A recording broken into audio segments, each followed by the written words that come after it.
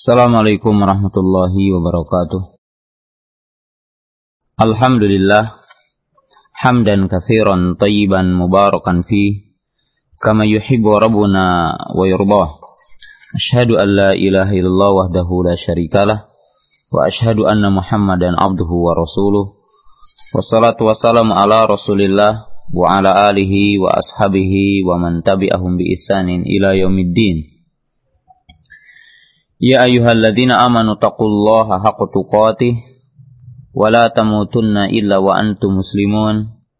Bi'alamu rahimakumullah fa inna khairal hadits kitabullah wa khairal hadi hadi Muhammad sallallahu alaihi wasallam wa syarrul umuri muhdatsatuha wa kullu muhdatsatin bid'ah wa kullu bid'atin dhalalah wa kullu dhalalatin finnar.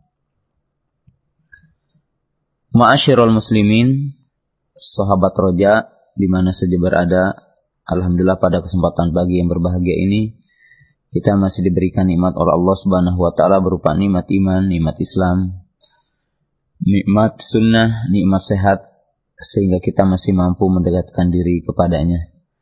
Dan mudah-mudahan Allah Subhanahu wa taala senantiasa menjaga kita agar kita teguh berada di atas agama yang mulia ini, berada di atas sunnah Nabi sallallahu alaihi wasallam. Dan mudah-mudahan Allah Subhanahu wa taala senantiasa memberikan kepada kita kudrah, kuwah, kemampuan, kekuatan, kesehatan. Dan mudah-mudahan Allah Subhanahu wa taala senantiasa juga menjaga orang-orang yang senantiasa menjaga dakwah yang mulia ini dan menjaga kepada setiap orang yang membantu kepada dakwah yang mulia ini. Pada kesempatan yang berbahagia ini kita akan meneruskan pembahasan yang berkaitan dengan masalah waktu-waktu sholat. Dan kita telah jelaskan secara global, yaitu waktu-waktu sholat yang 5 waktu. Dan kita akan jelaskan sekarang bahwa kita mengetahui sholat yang 5 waktu itu wajib ditunaikan dan dikerjakan pada waktu-waktu sholat. Inna sholata kanat alal mu'minina kitaban mauquta. Sesungguhnya sholat ataupun sesungguhnya sholat bagi orang-orang beriman telah ditetapkan waktunya. Dan Allah Ta'ala telah menetapkan waktunya. Dan Nabi Sallallahu Alaihi Wasallam telah menjelaskan waktu-waktu tersebut. Maka tidak boleh seseorang menunaikan sholat sebelum waktu sholat ataupun setelah keluarnya waktu sholat. Akan tetapi ada beberapa hal orang boleh ia melakukan sholat di luar waktu sholat. Artinya setelah keluarnya waktu sholat dengan sebab adanya udzur. Sebagaimana kita akan jelaskan dalam hadis-hadis yang akan datang ini. Qala al-imam al-Maqdisi rahimahullahu ta'ala, qala al-mu'allif rahimahullahu ta'ala, wa an aliyin radhiyallahu anhu anna nabiyya sallallahu alaihi wasallam qala yaumal khandaqi mala Allahu kuburahum wa buyutahum nara kama syaghaluna anis salatil wusta hatta ghabatis syamsu. Wa fi labdi li muslimin syaghaluna anis salatil wusta salatal asri thumma salaha bainal maghribi wal isya.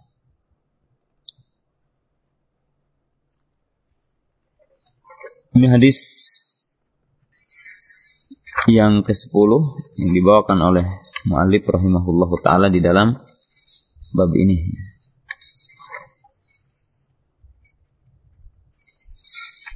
Kemudian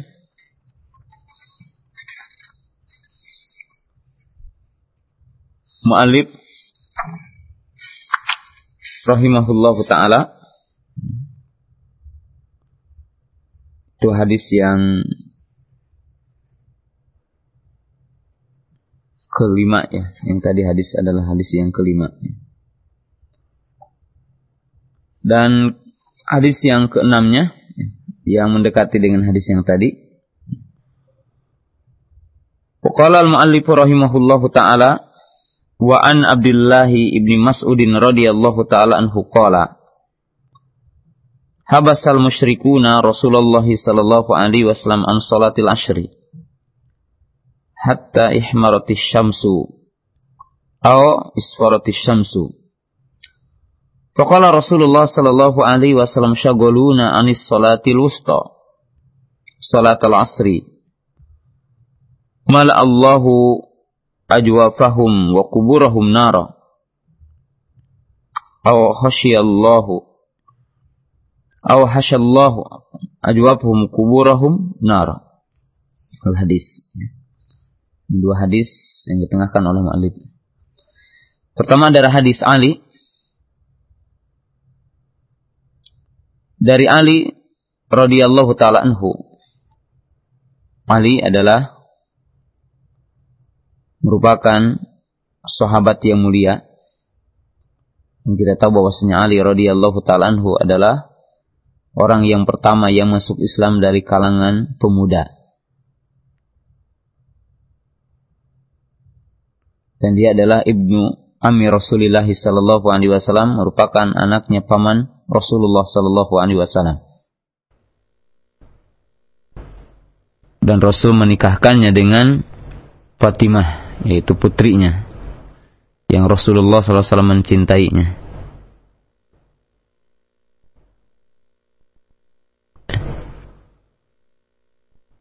Kemudian Ali radhiyallahu ta'ala anhu memiliki kedudukan yang tinggi di dalam agama ini, di mana beliau adalah merupakan khalifah yang keempat. Adapun dari sisi manzilah, kedudukan di antara para sahabat, maka ahli sunnah menetapkan berdasarkan dalil-dalil yang sahih bahwa beliau berada dalam martabat yang keempat setelah Abu Bakar, Umar, kemudian Utsman, kemudian Ali. Berbeda dengan keyakinan orang-orang Syiah ataupun orang-orang Rafidhah, di mana orang-orang Syiah, orang-orang Rafidhah meyakini dengan keyakinan-keyakinan yang batil tentang Ali radhiyallahu ta'ala anhu. Keyakinan yang dihembuskan oleh seorang Yahudi, yaitu Abdullah bin Saba laknatullah, yang memasukkan ajaran-ajaran yang menyimpang kepada kaum muslimin, kepada umat ini, dan dinisbatkan kepada agama yang mulia ini.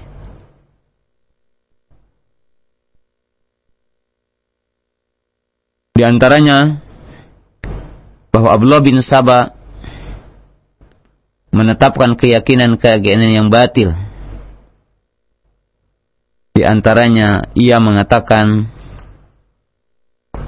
bahwa Allah Subhanahu wa taala telah menurunkan ayat-ayat yang menjelaskan wasiat kepada Ali.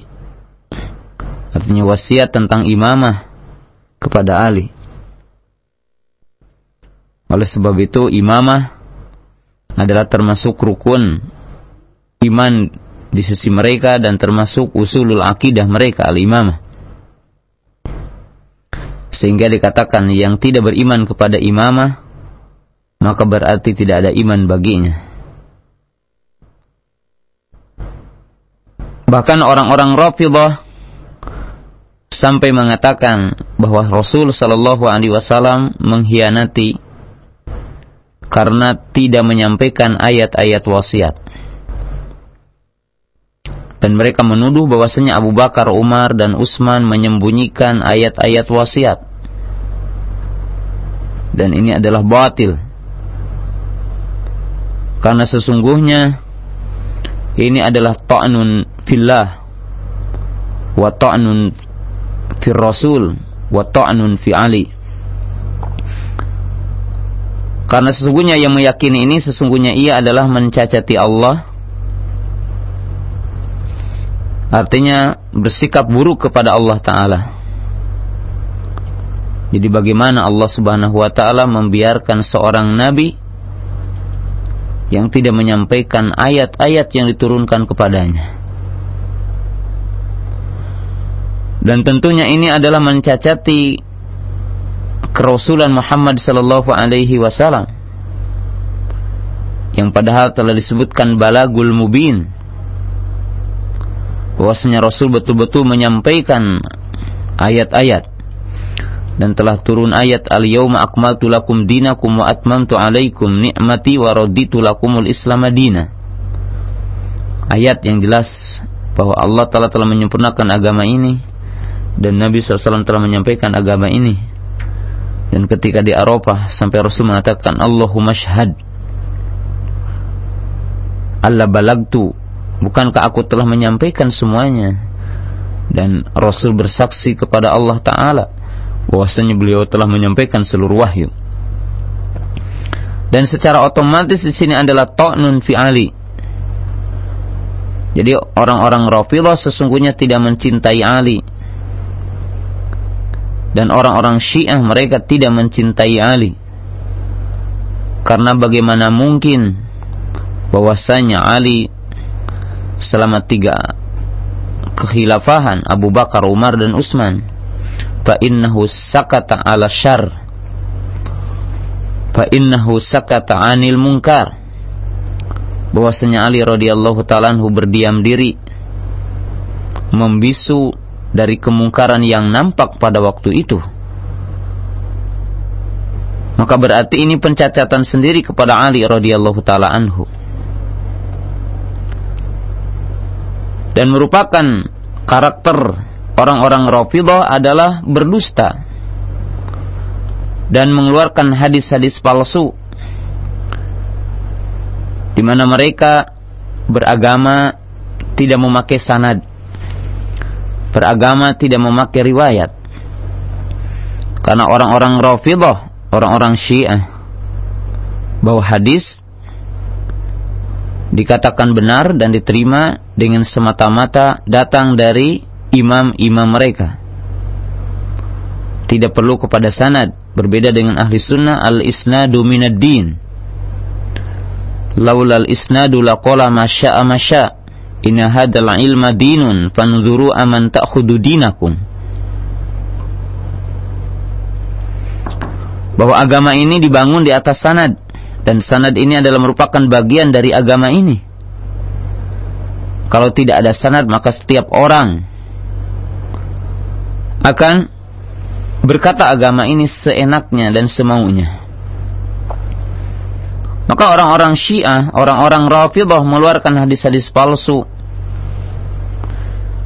Kita kenal hadis palsu mereka demi mengatakan bahwasanya Ali adalah manusia yang paling afdal. Bahkan mereka mengatakan sederajat dengan kenabian. Bahkan orang-orang Rafidhah meyakini malaikat Jibril salah dalam menyampaikan wahyu. Oleh sebab itu kaum muslimin yang dirahmati Allah Ta'ala, Syiah tidak pantas didekatkan dengan ahli sunnah. Bahkan sangat salah sekali dan fatal sekali bagi orang yang mengatakan bahwa perbedaan Syiah dengan ahli sunnah seperti perbedaan di antara imam yang 4 di dalam masalah fikih, di dalam masalah ijtihadiyah. Tidak. Perbedaan ahli sunnah dengan Syiah adalah bagaikan langit dan bumi.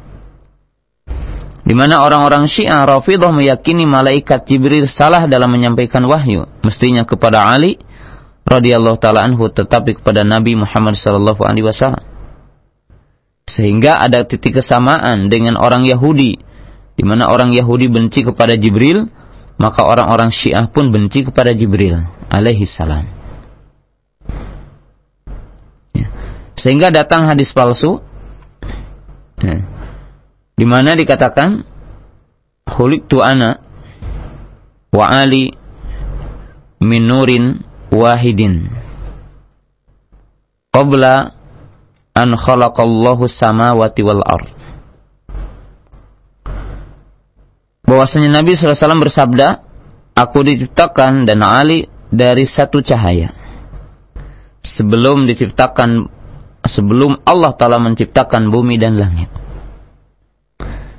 Maka orang-orang Syiah meyakini bahwa bumi dan alam semesta dan para rasul diutus adalah demi Syiah, demi Ali. Sehingga diyakini bahwasanya Ali bukan diciptakan dari tanah, tetapi Ali diciptakan dari cahaya. Sebagaimana Nabi kita katanya diciptakan dari cahaya, walaupun kedua-duanya batil. Karena Nabi Muhammad SAW tidak diciptakan juga dari cahaya. Maka ini adalah satu kebatilan. Bahkan di dalam hadis yang palsu juga, aku diciptakan dan Harun dan Ali dari tain yang satu. Kemudian mereka mengatakan bahwa sanad di dalam hadis tidak boleh kecuali dari ahlul bait, sehingga mengeluarkan hadis palsu, ana madinatul ilmi wa ali babuha, paman arada bil ilmi falyati bibabihi. Dikatakan aku adalah kotanya ilmu dan Ali adalah pintunya. Barang siapa yang ingin ilmu maka datanglah melalui pintunya, ataupun ambillah melalui pintunya. Maka mereka menafikan sanad atau riwayat hadis selain dari ahlul bait ataupun dari Ali radhiyallahu taala anhu.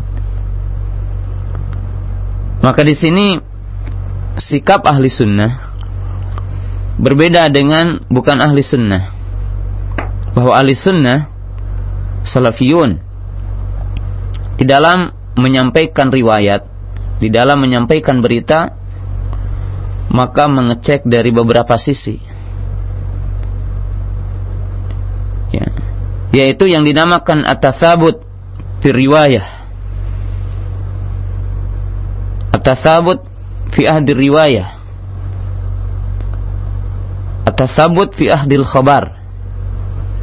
Bahwa di antara karakter ahli sunnah dan karakter salafiyun, dia sangat berhati-hati di dalam mengambil berita, di dalam meriwayatkan hadis, ataupun di dalam menukir berita, dan terutama yang berkaitan dengan hadis, sehingga disyaratkan hadis itu berkumpul padanya 5 syarat. Hadis sahih dikatakan oleh para ulama mattassala sanaduhu binaql adli dhabiti an misli ila muntahahu wa an la yakuna syadan wala muallala. Di mana hadis sahih harus berkumpul 5 syarat. Itu syarat yang wajib adanya dan syarat yang wajib harus tidak adanya. 3 yang harus ada, 2 yang harus tidak ada. Yang pertama adalah ittisalus sanad. Yang dimaksud dengan ittisalus sanad menurut para ulama, an yakuna ar-rawi qad akhadha an syaihi akhdan sahihan. Ini qad akhadha hadhihi riwayah an syai'i akhdan sahihan. Yang dimaksud dengan ittisalus sanad dikatakan oleh para ulama di mana seorang rawi telah mengambil hadis tersebut ataupun riwayat tersebut dari gurunya dengan cara pengambilan yang sahih. Di mana pengambilan yang sahih bisa saja bisa sama dengan mendengar, atau bil ijazah, atau bi ardil munawalah wa ila ghairihi, dan jenis-jenis yang lain yang tentunya bukan makomnya hari ini. Cara pengambilan hadis, cara pengambilan riwayah. Maka ini yang dimaksud dengan ittisalus sanad. Yaitu yang dimaksud dengan ittisalus sanad adalah tidak munqati, bukan mursal, bukan mu'dal, bukan munqati, bukan hadis mu'allaq, bukan hadis mudallas, dan seterusnya. Kemudian binaqlil adli dhabit, di mana yang meriwayatkannya harus berkumpul padanya 2 syarat setelah ittisal sanadnya, yaitu al-adlu, Yang dimaksud dengan adlu adalah al-mu'min, al-baligu, awal mumayyiz, yaitu orang yang muslim, ya, kemudian balik, dan yang rajih para ulama mengatakan tidak syarat balik tetapi mumayyiz, yaitu dia mampu meriwayatkan dan bisa diterima riwayatnya. Kemudian yaitu dikatakan apa yang dikatakan oleh para ulama, di mana yang dimaksud dengan adalah mulazamatut taqwa wa khawamir muru'ah. Itu orang yang mampu menjaga ketakwaannya, yang kebaikannya mengalahkan kepada kejelekannya, dan mampu juga menjaga adab-adab yang berkaitan dengan muru'ah, ada kebiasaan yang bagus dalam kehidupannya. Artinya di sini adalah bukan kadzib, bukan muttahim bil kadzib, ya, bukan fasik, ya, bukan mubtadi. Ini yang dimaksud dengan adalah. Kemudian an yakuna dhabitan, wa seorang rawi itu mesti dhabit. Imma dhabtu sadrin, imma dhabtu kitabin. Yaitu memiliki kemampuan untuk menghafal apa yang diriwayatkannya, imam menghafal lewat tulisannya ataupun menghafal lewat hafalan kepalanya. Maka ini seorang rawi yang bisa diterima. Wa an la yakuna syadan wala mu'allala, dan tidak syad. Dan syad secara mudahnya para ulama mengatakan yang dimaksud dengan syad mukhalafatul maqbul liman awla minhu, yaitu syad salah satu maknanya tidak menyelisihi kepada yang lebih kuat. Adapun perinciannya dijelaskan oleh para ulama, tidak ada illah. Maka ini ahli sunnah. Dan ahli sunnah sebagaimana di dalam ayat Al-Quran, apabila datang seorang fasik memberitakan riwayat, maka kita diperintahkan fatabayyanu, fatasabatu, kita diperintahkan untuk tabayyun. Maka karakter ahli sunnah, apalagi menerima umpamanya berita lewat SMS. Ya. Seorang sunni, seorang salafi, ketika menerima SMS, kemudian dia tidak tasabut, menyampaikan kepada yang lainnya, suruh disebarkan, ada ini terjadi di anu, ada ini terjadi di anu. Maka seorang talabul ilmi dan seorang ahli sunnah, salafiyun, mesti al-wa'yu, al-hadar. Harus memiliki sifat kecerdikan, kewaspadaan ketika ia menerima riwayat, menerima berita, sehingga dia tasabut. Sebab di antara karakter orang yang mukmin yang sempurna, orang yang bertakwa adalah adamul istijal, tidak tergesa-gesa dan tidak terburu-buru di dalam menerima berita, di dalam menyampaikan berita. Sesuatu yang bukan kapasitasnya, sesuatu yang dia melihat dari sisi manfaat dan madaratnya, dia juga harus perhatikan. Baik, ya, apa saja berupa berita, maka kita tidak boleh latah. Ya, termasuk mungkin bagi orang yang memainkan SMS dan sebagainya, berita lewat telepon, berita lewat SMS. Ya, coba menjaga lidah kita, menjaga telinga kita, menjaga jari-jari kita, sebab semuanya akan ditanya nanti. Dan sikap ahli sunnah, ya, tentunya tidak tidak mengambil kesimpulan, tidak mengambil hukum dengan semata-mata apa yang tersebar dilihat di matanya, sebelum dia itu betul-betul mengetahui dengan secara pasti dan mencermatinya dengan secara pasti. Ini sikap mesti ahli sunnah.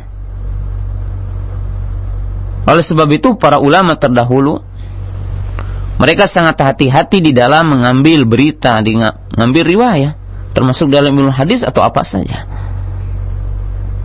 Karena termasuk dosa dan termasuk orang yang akan terjerumus kepada bahaya, dia ngomong setiap apa yang dia dengar. Dia berbicara dengan sesuatu apa yang dia dengar. Maka saya mewasiatkan kepada diri saya dan mewasiatkan kepada seluruh kaum muslimin, ahli sunnah, salafiyun, ya, memiliki karakter seperti ahli sunnah terdahulu, memiliki karakter seperti salafiyun terdahulu. Kun salafiyan alal jadah, artinya jadilah salafi yang sejati, di mana kita al-iqtida bisalafi salih bi aqidatihim wa bi ibadatihim wa bi tariqi muamalatihim wa fi siyasatihim wa fi akhlaqihim, di mana kita mencontoh mereka salafus saleh dan mengikuti salafus saleh. Pertama adalah dari sisi akidah mereka, kemudian ibadah mereka, kemudian cara muamalah mereka, kemudian cara siasah berpolitik mereka, dan termasuk adalah akhlak mereka. Karena ini adalah semuanya agama, maka kita diperintahkan oleh Allah Ta'ala, ya ayyuhalladzina amanu udkhulu fis silmi kafah. Wahai orang-orang yang beriman, masuklah kepada agama ini dengan sempurna. Kaum muslimin yang dirahmati oleh Allah Subhanahu wa taala. Berbeda dengan sikap ahlu bidah, di mana mereka, dan merupakan karakter mereka, dikatakan oleh para ulama, orang yang mengambil riwayat, orang yang mengambil berita dan tidak memisah-misahkan, itu adalah kahati bilail, seperti orang yang mencari kayu bakar di tengah malam. Asal panjang mungkin, hatta ular pun diambilnya, sehingga ia dipatuknya dan mati. Maka demikian orang yang tidak selektif di dalam mengambil riwayat, mengambil berita. Orang yang gampang di dalam menghukumi, gampang di dalam berbicara, gampang, ya, tidak melihat sesuatu dengan ta'anni bilhilm, maka ini akan celaka dan binasa dengan ulahnya sendiri, dengan perbuatannya sendiri.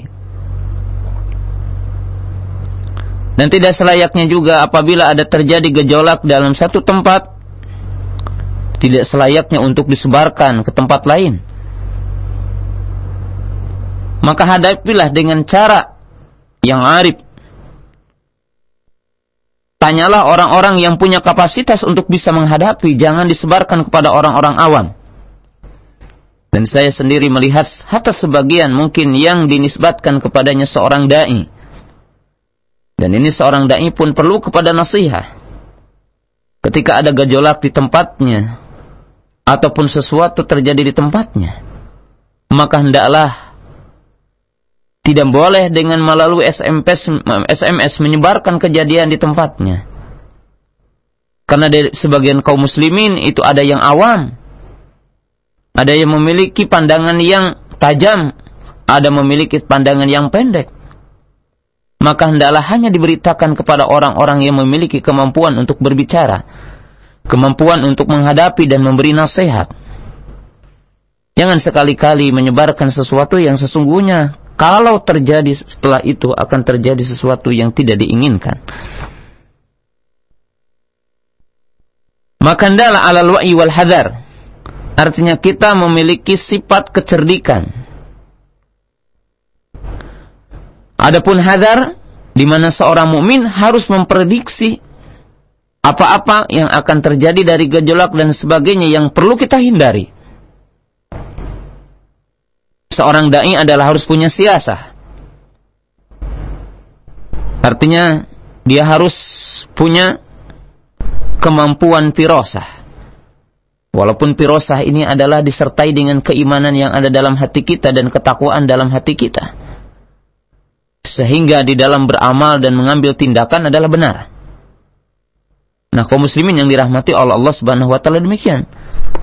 Ahlussunnah, salafiyun dalam sikap dan karakter, sehingga ya, Ahlussunnah ini akan hidup di tengah-tengah umat yang dahsyat kita hadapi dari fitnah yang ada ini. Kita senantiasa akan dirahmati dan diberkati oleh Allah Subhanahu wa taala. Nah, demikianlah yang berkaitan dengan Ali radhiyallahu ta'ala anhu dan sedikit pelajaran tentang tadi periwayatan bahwa ahli sunnah berbeda dengan orang-orang Rafidhah di mana mereka gulu kepada Ali dan mengeluarkan hadis-hadis palsu dan mereka tidak memperhatikan sanad di dalam meriwayatkan hadis. Qala anna Nabiyya sallallahu alaihi wasallam qala yaumal khandaqi, bahwasanya Nabi sallallahu alaihi wasallam berkata pada hari perang Khandaq. Ya, perang ini ada dua nama, perang Khandaq ataupun dinamakan juga dengan perang Ahzab.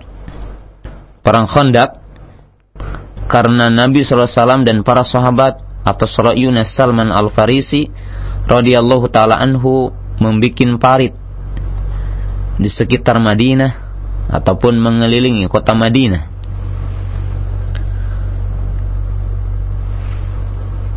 Dan sejarahnya jelas ya, dan untuk hari ini saya tidak punya waktu untuk menjelaskan itu. Dan juga dinamakan dengan perang Ahzab. Adapun dinamakan dengan perang Ahzab, dan Ahzab ini adalah jama dari Ahzab,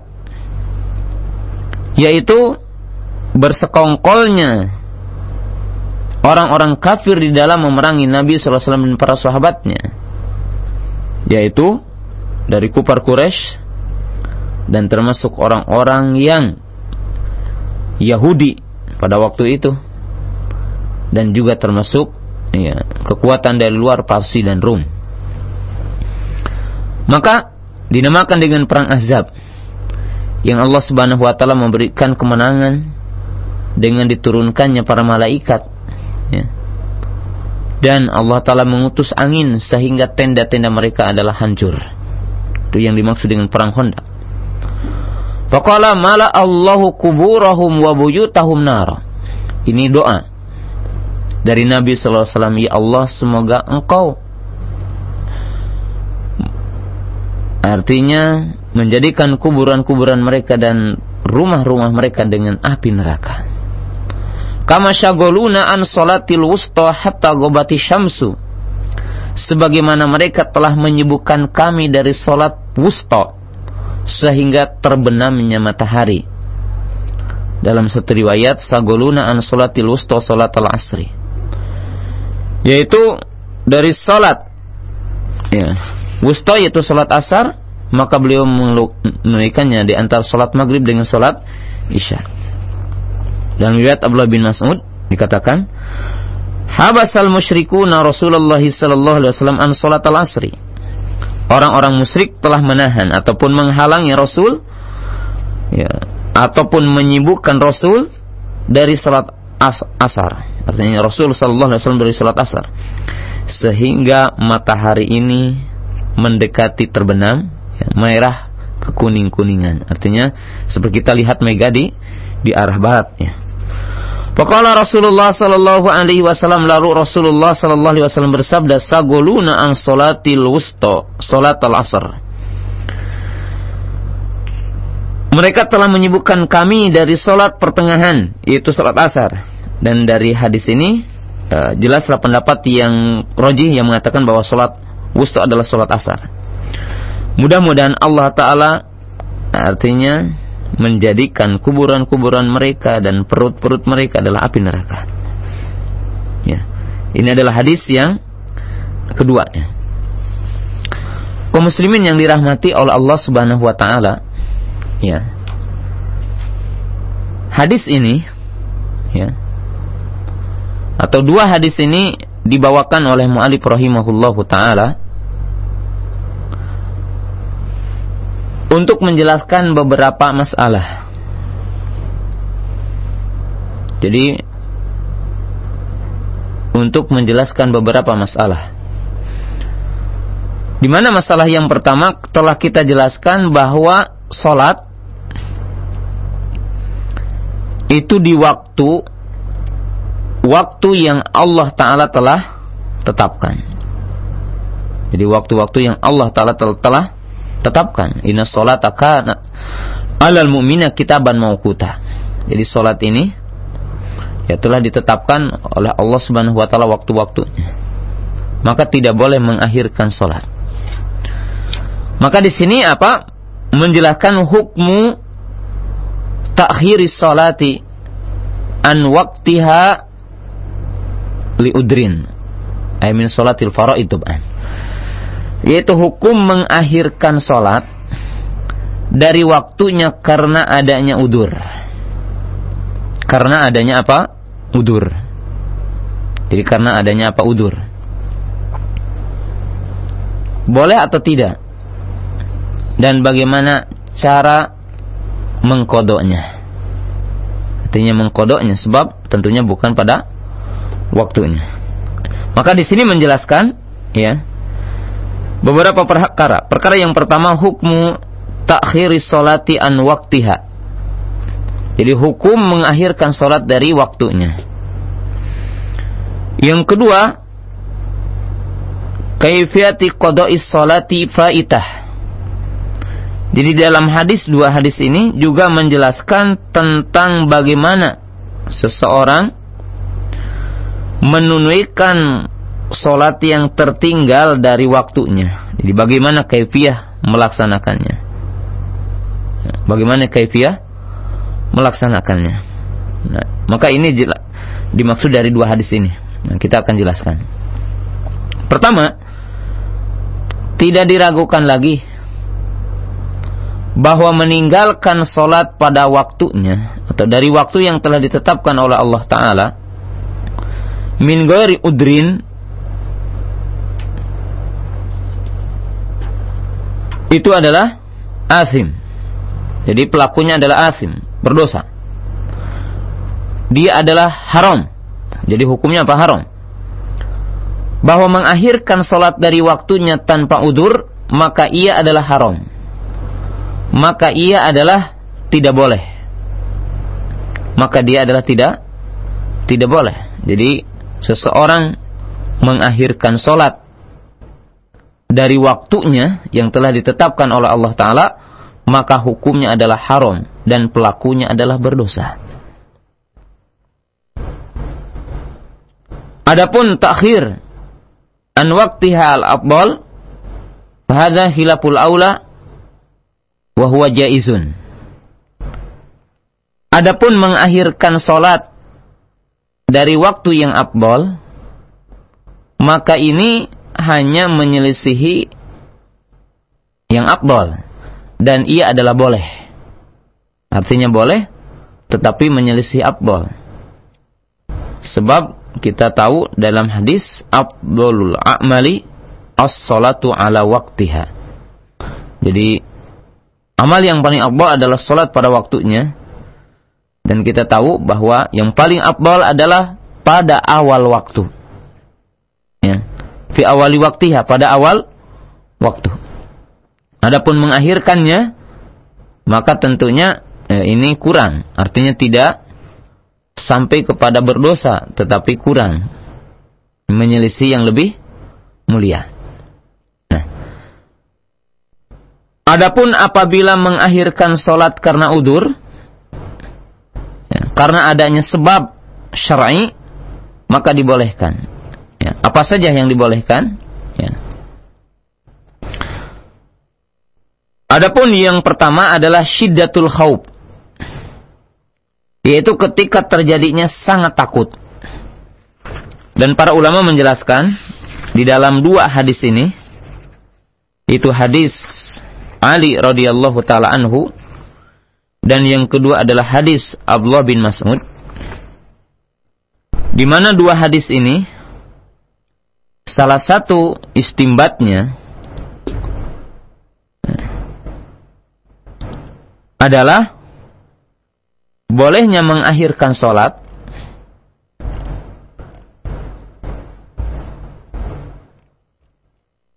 karena khauf. Itu apa? Karena adanya rasa takut.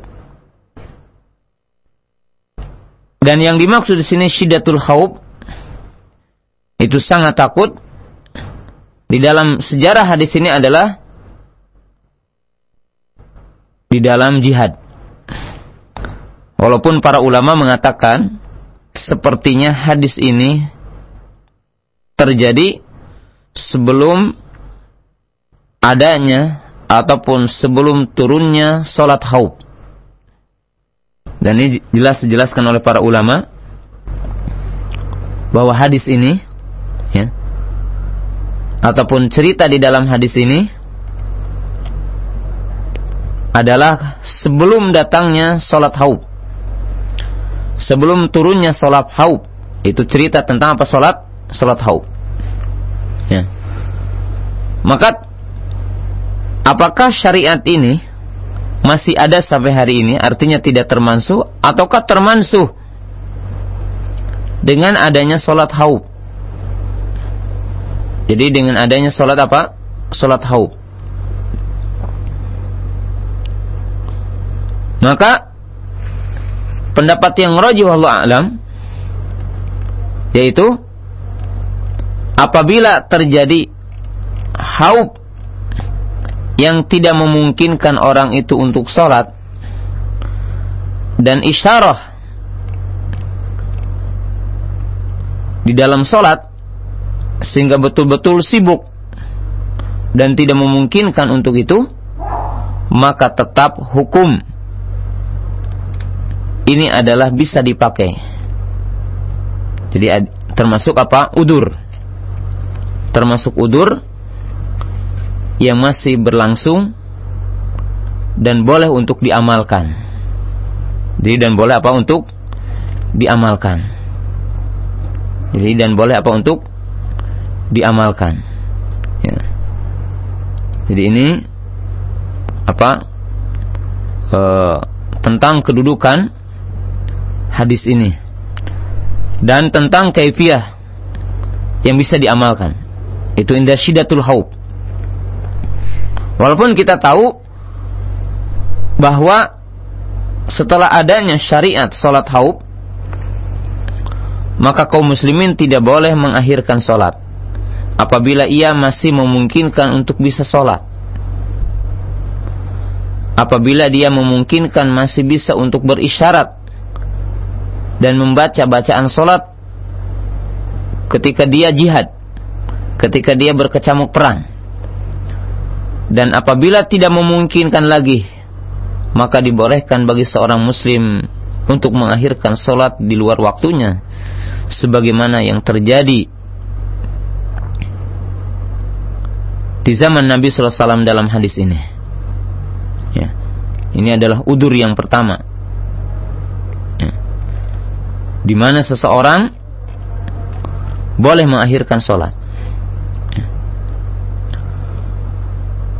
Adapun udur yang kedua dan udur yang ketiga, yaitu an-naumu tsumma nisyan,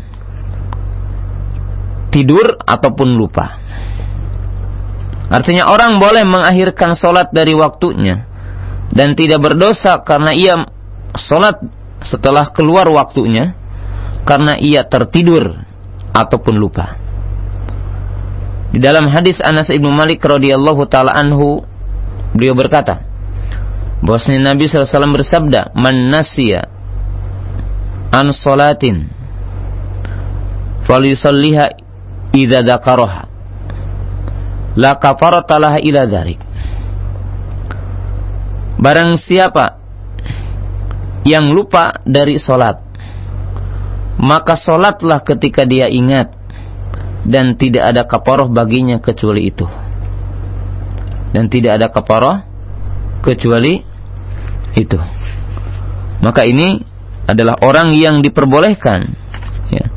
Artinya dia salat di luar waktunya.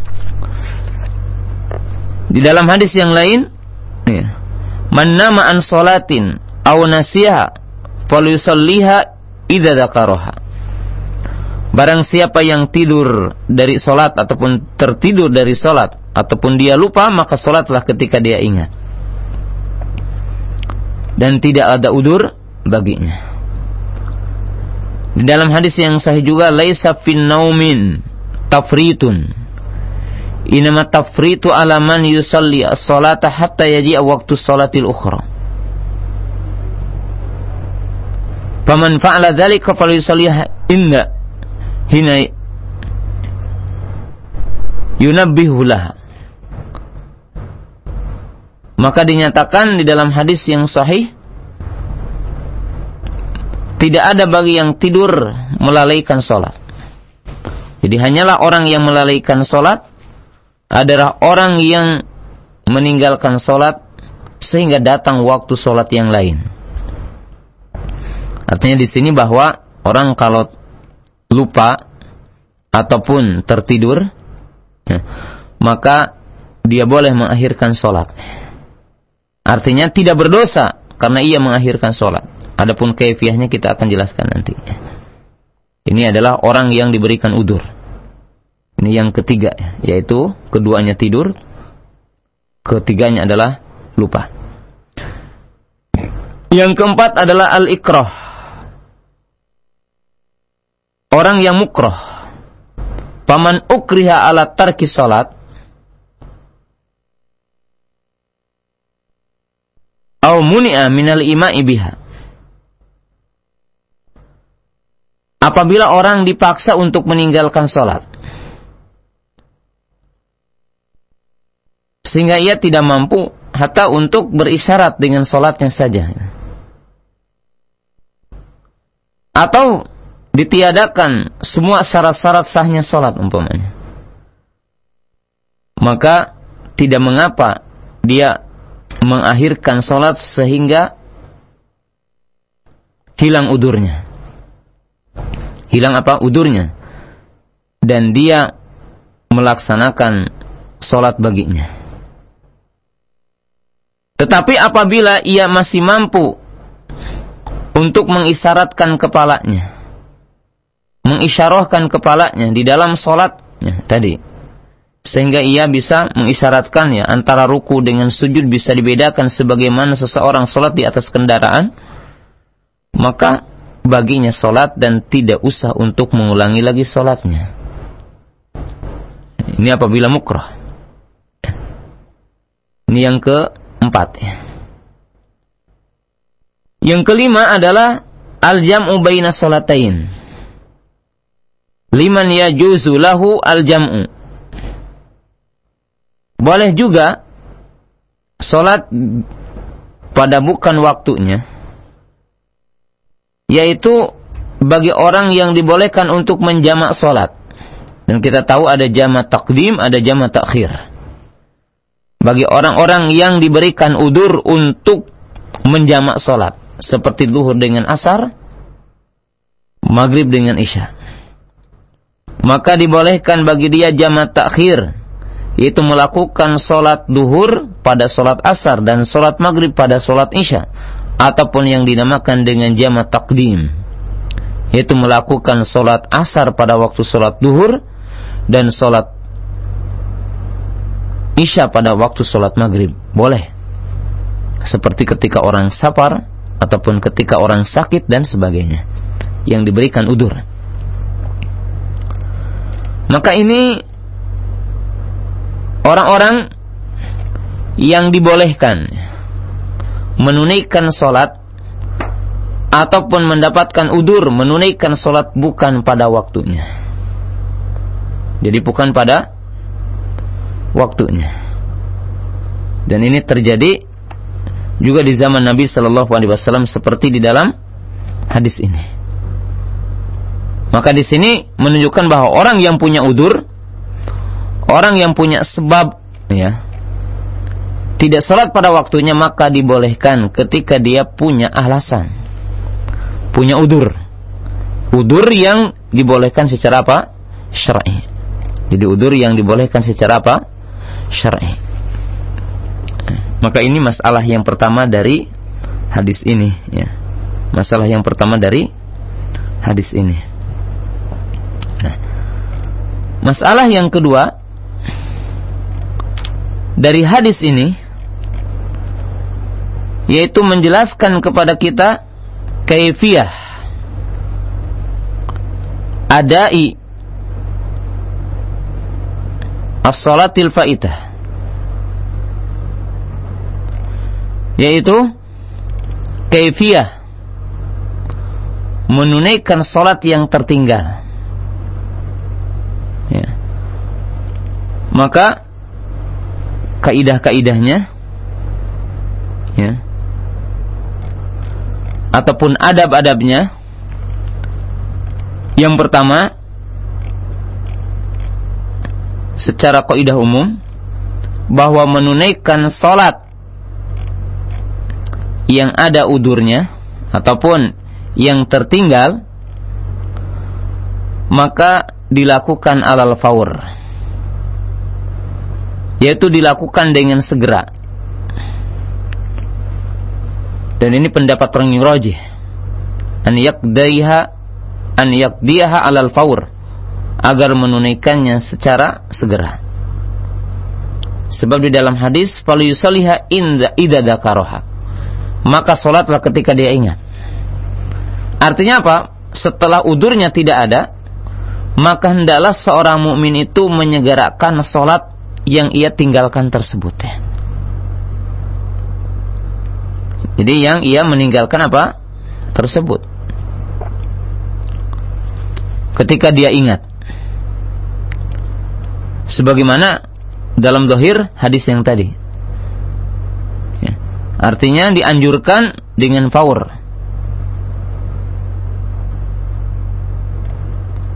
Segera. Yang kedua, di antara adabnya adalah at-tartib inda qada'il fawat, yaitu hendaklah kita tartib sebagaimana tartibnya waktu sholat. Dan di dalam hadis yang tadi,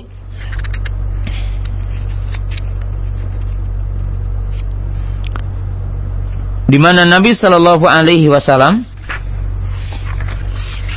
dijelaskan bahwasanya beliau ketinggal ataupun tertinggal dari sholat asar sehingga datangnya sholat maghrib. Sehingga datangnya sholat maghrib. Maka Nabi Shallallahu Alaihi Wasallam terlebih dahulu sholat maghrib. Dia melakukan sholat dulu asar, kemudian setelah itu dia sholat maghrib dan sholat apa? Isya. Artinya setelah itu baru sholat. Maka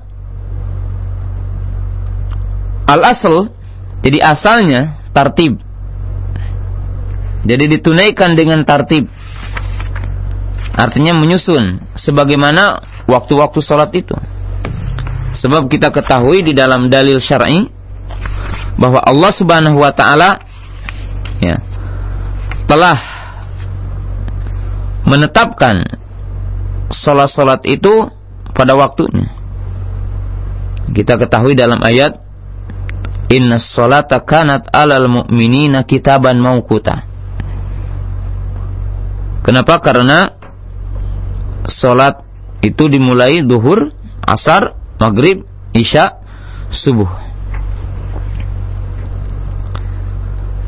Sebagaimana kita ketahui bahwasanya Nabi Shallallahu Alaihi Wasallam di dalam hadis yang tadi, ketika dalam perang Khandaq ini, maka Nabi Shallallahu Alaihi Wasallam beliau menunaikan dulu sholat sholat asar. Kemudian setelah itu dia menunaikan sholat maghrib. Dan di dalam menunaikan sholat jamak juga, bahwa kita mengetahui tartib, di mana Nabi Shallallahu Alaihi Wasallam apabila menunaikan sholat jamak, maka senantiasa melakukan tartib, walaupun jamak takhir, yaitu duhur baru asar, kemudian maghrib baru isya. Yaitu apa tartib? Asalnya adalah ditunaikan dengan tartib di dalam menunaikan sholat qada ataupun sholat yang tertinggal karena udur dari waktunya. Tetapi para ulama juga mengatakan ada hal-hal yang jatuh, artinya tidak wajib dengan tartib. Seperti dikatakan oleh para ulama, dhaiqu waqti sholatil hadir. Apabila seseorang lupa dari satu sholat, kemudian dia ingat pada waktu yang dia juga sebenarnya sebentar lagi akan hilang waktu sholatnya. Katakanlah begini, dia belum sholat duhur karena lupa. Sementara dia pun belum sholat asar dan mendekati waktu terbenamnya matahari. Sehingga kalau dia mendahulukan sholat asar, maka dia akan mengeluarkan sholat asar dari waktunya. Maka dalam hal ini dia mendahulukan sholat pada waktunya, dan dia menjadikan tartib dalam sholat nomor 2. Kenapa kita di sini mendahulukan sholat pada waktunya dan meninggalkan tartib? Karena kalau kita tinjau dari beberapa masalah, maka ini adalah sangat tepat. Yang pertama, bahwa kalau dia itu mendahulukan tartib, maka berarti juga dia akan melakukan sholat asar di luar waktunya. Sehingga di sini akan masuk juga kepada kaidah tadi tafrid, sehingga dia melalaikan dari waktu yang sesungguhnya. Yang kedua, berkonsekuensi bahwasanya dia melakukan sholat kedua-duanya qadha karena di luar waktunya. Karena di luar apa? Waktunya. Karena di luar apa? Waktunya. Yang ketiga, para ulama menjelaskan bahwa sholat pada waktunya itu ijma tentang wajibnya. Sementara tartib di dalam susunannya ketika menunaikan qadha tidak sampai kepada derajat ijma. Maka sesuatu yang derajatnya ijma didahulukan kepada sesuatu yang tidak sampai kepada derajat ijma. Maka ini kaidah sangat penting dijelaskan oleh para ulama, wallahu taala alam. Jadi kalau sempit waktunya, maka tidak mengapa tidak tartib. Jadi mendahulukan waktu pada mendahulukan salat pada waktunya, artinya yang waktu itu pada hadir waktu itu, ketimbang kita mentartibnya. Kemudian yang kedua adalah salat yang tidak boleh kecuali dilakukan secara berjamaah. Kasolatil Jum'ah, seperti solat Jum'ah. Kita berikan contoh, seseorang belum solat subuh dan telah masuk waktu Jumat, dan telah masuk waktu solat Jumat, maksudnya imam telah menunaikan solat Jumat, di mana solat Jumat tidak sah kecuali berjamaah. Jadi solat yang tidak sah kecuali berjamaah. Maka di dalam hal itu tentunya bahwa dalam hal itu boleh kita tidak tartib. Jadi tidak tartib karena demi untuk mendapatkan solat yang tidak sah kecuali berjamaah, yaitu seperti solat Jum'ah. Jadi seperti solat Jum'ah. Karena ini adalah tidak mungkin ditunaikan kecuali berjamaah. Nah, ini poin yang kedua. Poin yang ketiga, bagaimanakah dengan berjamaah? Artinya meninggalkan tartib demi untuk mendapatkan berjamaah. Kita berikan contoh sekarang, ya. Apabila seseorang belum sholat duhur karena lupa ataupun karena tertidur, dan ingat ketika datang waktu sholat asar dan imam telah sholat asar dan telah dikumandangkan iqamah untuk sholat asar. Nah, apakah di sini kita mengakhirkan sholat duhur karena untuk mendapatkan sholat berjamaah? Ataukah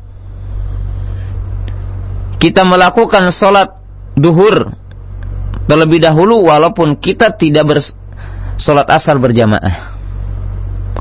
Ataukah boleh kita sholat berjamaah bersama imam dengan kita sholat duhur dan imam sholat asar, kemudian setelah itu kita menunaikan sholat asar?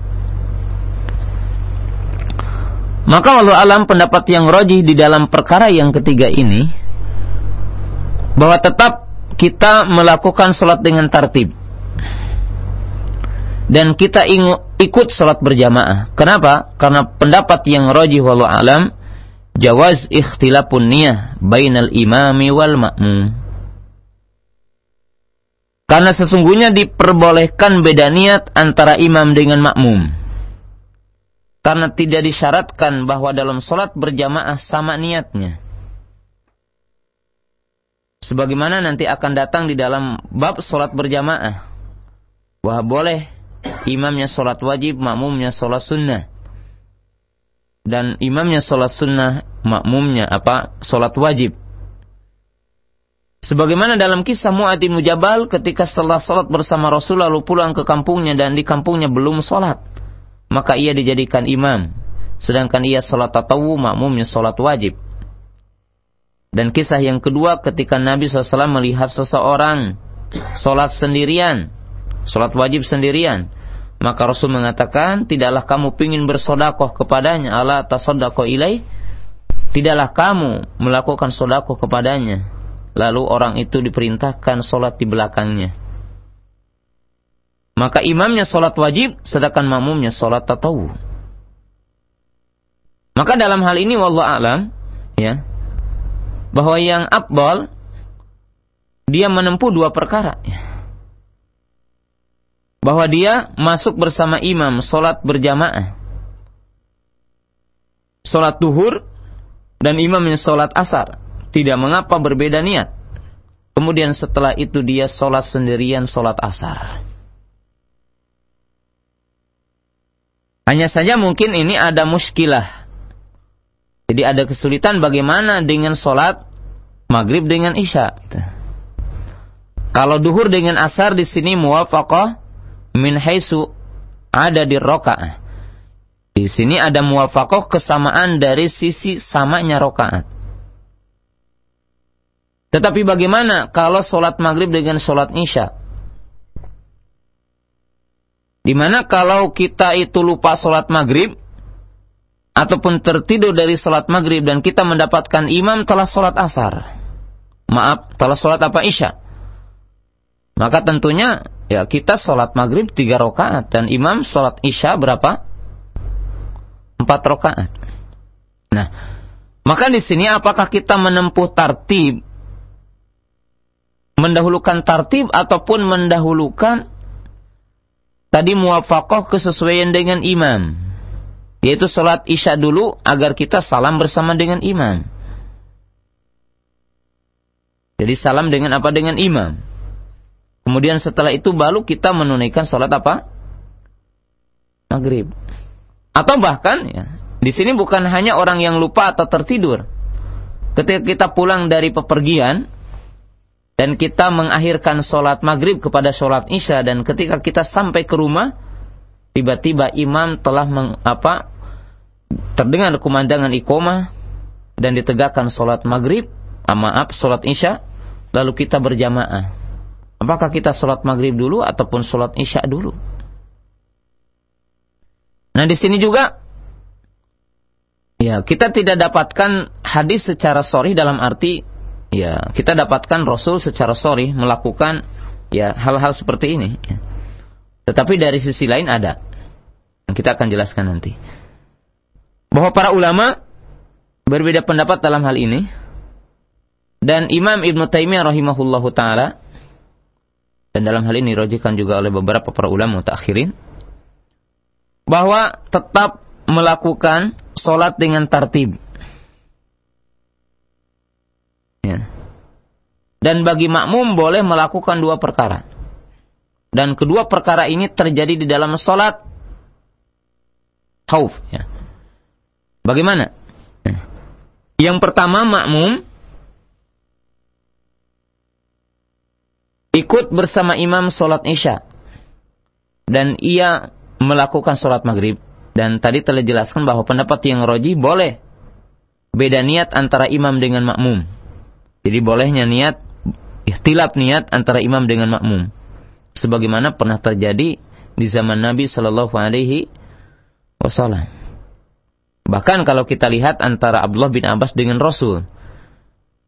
Ketika Abdullah bin Abbas sholat di belakang Rasul, sholat malam, di mana sholat malam bagi Rasul ya, sebagian tekan wajib ya. Dan bagi Ibnu Abbas adalah sunnah. Maka di sini menunjukkan perbedaan antara imam dengan makmum. Niatnya. Dan yang tadi tentang kisah Mu'adz bin Jabal dan kisah seorang sahabat. Maka ini menunjukkan ajaran ikhtilaf niat, perbedaannya. Maka di sini dibolehkan bahwa makmum melakukan dua hal. Poin yang pertama, bahwa boleh makmum tetap sholat maghrib dan imam sholat isya. Maka pada rakaat yang ketiga dia duduk tasyahud karena dia sholat isya maghrib, menunggu imam sampai salam.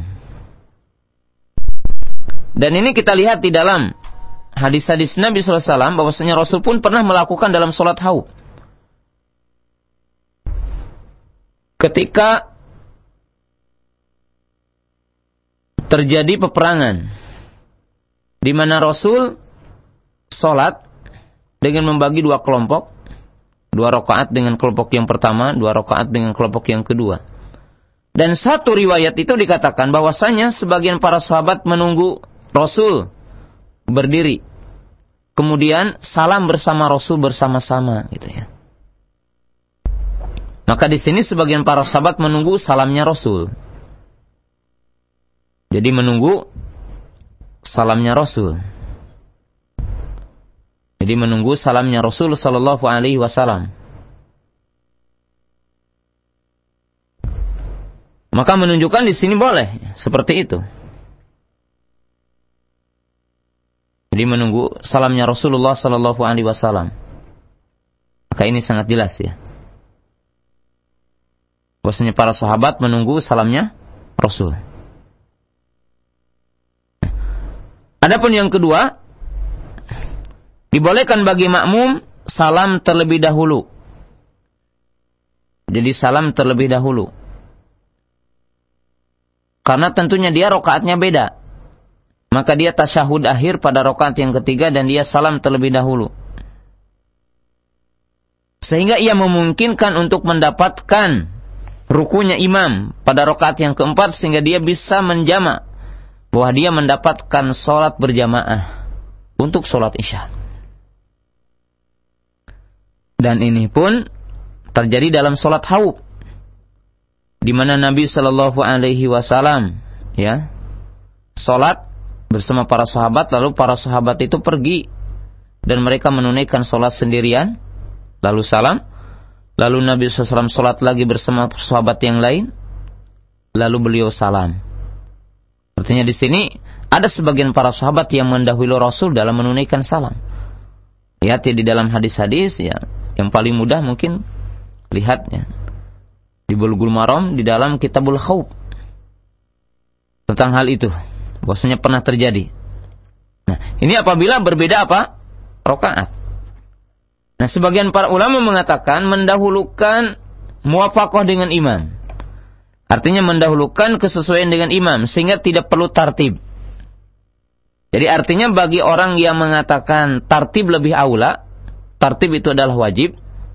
Artinya ketersusunan dari waktu-waktu sholat itu adalah wajib. Maka tadi boleh dengan dua kaifiyah, dengan dua cara. Dan itu dijelaskan oleh Sheikhul Islam Ibnu Taimiyah rahimahullahu taala. Ya. Dan oleh Syekh Ibnu Utsaimin rahimahullahu taala. Ya. Adapun apa yang kedua, yaitu dia salam terlebih dahulu, maka ini pun boleh. Dan bagi orang yang mengatakan tartib tidak wajib, sehingga mendahulukan apa? Mendahulukan kesamaan rakaat dengan imam, maka ya tadi kaifiyahnya adalah yang tadi, yaitu dia sholat isya terlebih dahulu, lalu apa? Lalu dia sholat maghrib. Maka ini berkaitan dengan sisi tadi apa? Tidak tartib. Ya, tidak apa? Tidak tartib. Jadi apa? Tidak tartib. Ya. Jadi orang yang tadi untuk mendapatkan jamaah. Jadi untuk mendapatkan apa? Jamaah. Jadi untuk mendapatkan jamaah. Kemudian bagaimana kalau dia itu lupa saja? Lupa.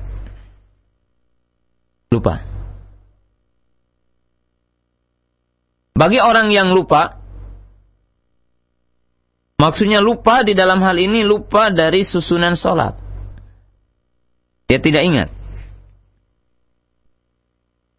Maka walaupun ini sangat gimana terjadinya bagi seorang muslim, karena orang muslimnya di dalam hal ini apa?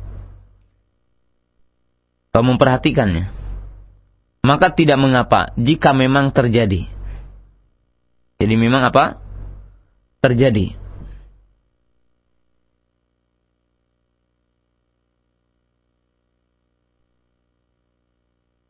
Sebab kita ketahui di dalam hadis innallaha wada'a ala ummati al-khata wa nisyan wa mastukrihu alaih. Sesungguhnya Allah Ta'ala mengangkat taklif kepada yang lupa ataupun yang salah ataupun yang terpaksa. Artinya tidak wajib apa? Tartib. Nah ini dari sisi harus tartib. Nah, ini kaidah yang kedua, tartib. Nah. Kemudian yang ketiga, kaidahnya adalah qada'us sholatil fatihah ala sifatiha al-ula. Yaitu menunaikan qada' salat yang tertinggal pada waktunya adalah ditunaikan seperti aslinya. Jadi seperti apa aslinya? Seperti asalnya. Yaitu dalam arti dari sisi jumlah rakaatnya. Nah, bahkan dari sisi kaifiyahnya. Dari sisi apa kaifiyahnya? Yaitu apa? Apabila sholat jahar, maka dijaharkan. Hatta walaupun menunaikannya pada siang hari, wallahu a'lam. Buktinya apa? Ketika Nabi SAW lupa dari sholat ataupun tertinggal dari sholat asar, maka Nabi SAW menunaikan sholat asar ini dengan sir setelah beliau sholat maghrib. Artinya pada waktu maghrib, pada waktu apa? Maghrib. Maka ini menunjukkan bahwa sholat yang ditinggalkan ataupun tertinggal dari waktunya, maka ditunaikan sebagaimana sifatnya. Jadi sebagaimana sifat asalnya. Karena yang namanya qada, maka itu adalah ditunaikan dengan seperti pada awalnya. Jadi seperti pada awalnya. Hanya saja kita lihat ya, apabila seseorang lupa pada waktu hadir dan ingat ketika dia telah safar, bagaimana? Ya. Dan sebaliknya apabila dia lupa ketika safar dan itu tentunya qasar, dan ia ingat ketika dia berada di rumah, bagaimana?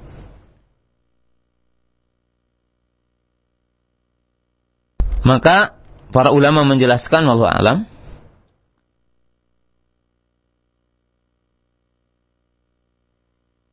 yaitu apabila dia lupa pada sholat hadir dan ia ingatnya ketika safar, maka ia menunaikannya tetap sempurna 4 rakaat dan tidak diqasar karena pada asalnya. Dan ini adalah madhab Imam Syafi'i dan Ahmad. Dan sebaliknya begitu. Jadi apabila kita lupa pada sholat asar, kemudian kita ingatnya pada waktu maghrib, artinya lupa kita tidak sholat asar ataupun sholat duhur, lalu ingat ketika kita telah safar, maka apakah kita menunaikan 2 rakaat atau 4 rakaat? Wallahu alam, kita menunaikannya 4 rakaat.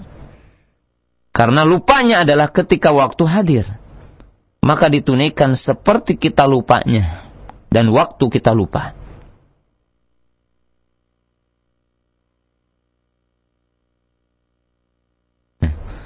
Tetapi sebaliknya, bagaimana kalau kita lupa ketika safar dan ingat ketika kita telah hadir?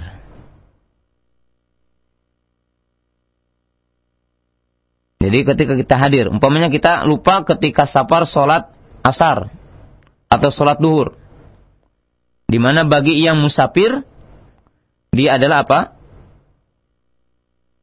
2 rakaat. Ya. Dan sunnah adalah 2 rakaat. Lalu dia ingat ketika ketika dia pulang. Nah, apakah dia menunaikannya 4 rakaat ataupun 2 rakaat? Maka yang rajihul a'lam bahwa dia melakukannya sebagaimana ketika dia safar. Yaitu apa? Menunaikannya adalah 2 rakaat. Kenapa? Karena ia lupa pada waktunya. Ketika safar, maka ditunaikan sebagaimana waktu ketika dia lupa. Maka ini di antara bobit dan cara menunaikan sholat yang tertinggal. Jadi sholat yang tertinggal, yaitu dengan sebab apa? Dengan sebab udzur. Nah, sekarang kita akan bahas bagaimanakah apabila seseorang meninggalkan sholat dengan tanpa udzur. Apakah baginya ada qada atau tidak? Ataupun baginya cukup beristighfar kepada Allah dan bertaubat kepada Allah Ta'ala. Di dalam hal ini terjadi perbedaan di antara para ulama tentang hukum orang yang meninggalkan sholat dengan tanpa udzur. Jadi orang yang meninggalkan sholat dengan tanpa udzur. Jumhur ulama mereka mengatakan ada qada baginya. Jadi orang yang meninggalkan sholat dengan secara sengaja ada qada baginya. Tetapi sebagian para ulama, dan ini dikuatkan oleh Syekhul Islam Ibnu Taimiyah rahimahullahu taala, maka beliau mengatakan tidak ada. Adapun yang mengatakan qada bagi orang yang meninggalkan sholat dengan tanpa udzur, maka berdalil dengan beberapa dalil. Yang pertama adalah dengan hadis yang tadi, man nama an sholatin aw nasiha falyusalliha idza dzakaraha. Barang siapa yang tidur dari salat ataupun lupa dari salat, maka salatlah ketika dia ingat. Maka mereka mengatakan apabila yang udzur ada qadanya ataupun diwajibkan qada baginya, maka bagi orang yang tidak punya udzur lebih wajib baginya.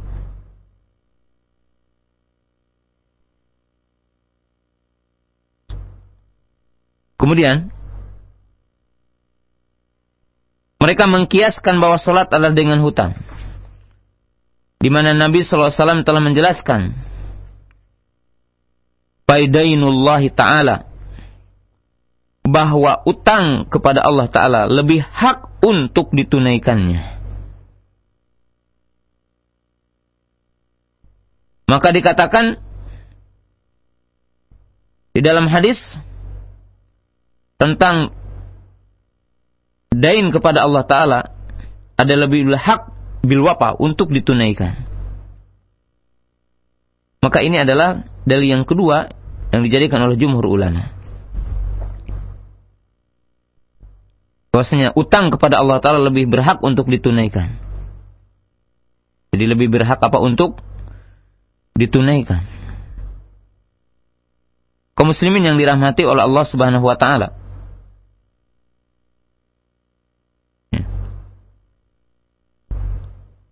Kemudian mereka pun berdalil dengan hadis yang di situ ada tambahan tetapi dhaif. Tambahan tapi dhaif. Yaitu dikatakan tentang orang yang mereka itu mengakhirkan waktu-waktu sholat. Ya.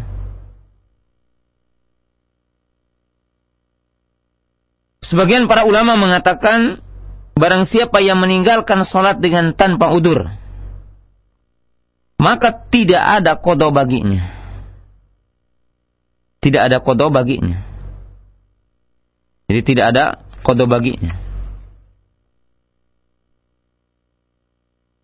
Dan ini wallahu alam pendapat yang rajih.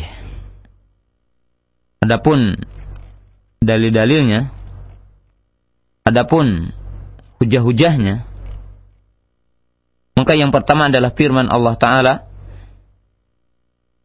Innas salata kanat alal mu'minina kitaban mawquta. Sesungguhnya salat bagi orang-orang beriman telah ditentukan waktunya. Jadi telah ditentukan apa? Waktunya. Maka hadis ini menunjukkan bahwa, ayat ini menunjukkan bahwa orang yang menunaikan salat bukan pada waktunya adalah tidak sah. Dengan tanpa udzur, dengan tanpa alasan. Dan yang kedua adalah hadis Nabi sallallahu alaihi wasallam yang berbunyi, "Man amila amalan laisa alaihi amruna fahuwa raddun." Karena Nabi sallallahu alaihi wasallam telah mengatakan bahwasanya barang siapa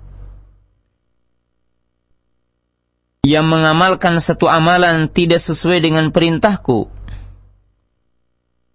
tidak sejalan dengan perintahku, maka itu akan ditolak.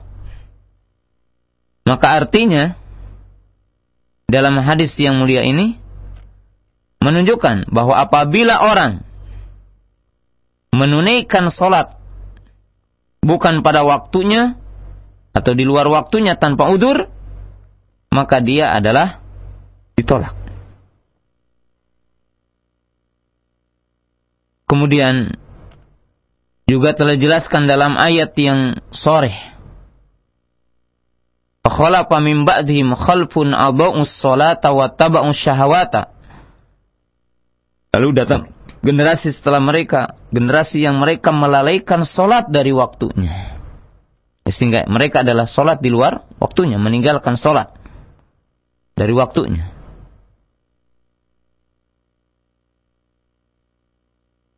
Kaum muslimin yang dirahmati oleh Allah Subhanahu wa taala. Dan yang selanjutnya juga kita mengetahui bahwasanya Nabi sallallahu alaihi wasallam telah menjelaskan dalam hadis yang sahih, "Man fatathu salatul 'asr fa ka'annama wittira ahluhu wa maluhu."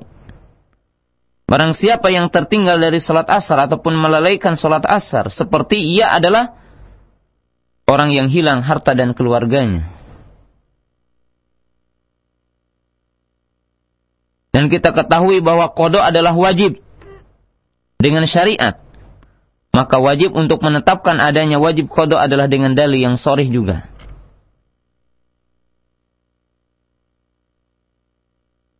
Maka kaum muslimin yang dirahmati oleh Allah Subhanahu wa taala,